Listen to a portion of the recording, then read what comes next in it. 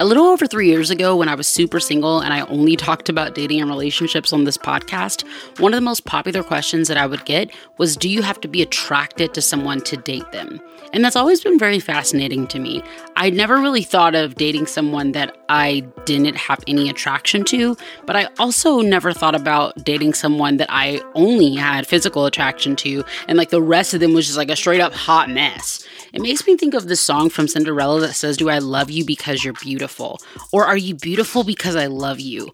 I'm not sure if they meant for that song to be deep and powerful, but both of those questions are really important to ask yourself. So if you're single and you're interested in someone, or if you're dating someone and before you guys decide, let's get married, let's think of some important things, you guys. Do you love them just because they're beautiful? Or are they beautiful because they love you? I actually think that one of those has a right answer, but I don't really have the time to unpack that in a minute. As you can probably tell, we've already crossed the 1 minute threshold for today's episode. But I hope that you'll think about it, and I hope that you do the right thing. Wow, I'm helpful. Okay, bye.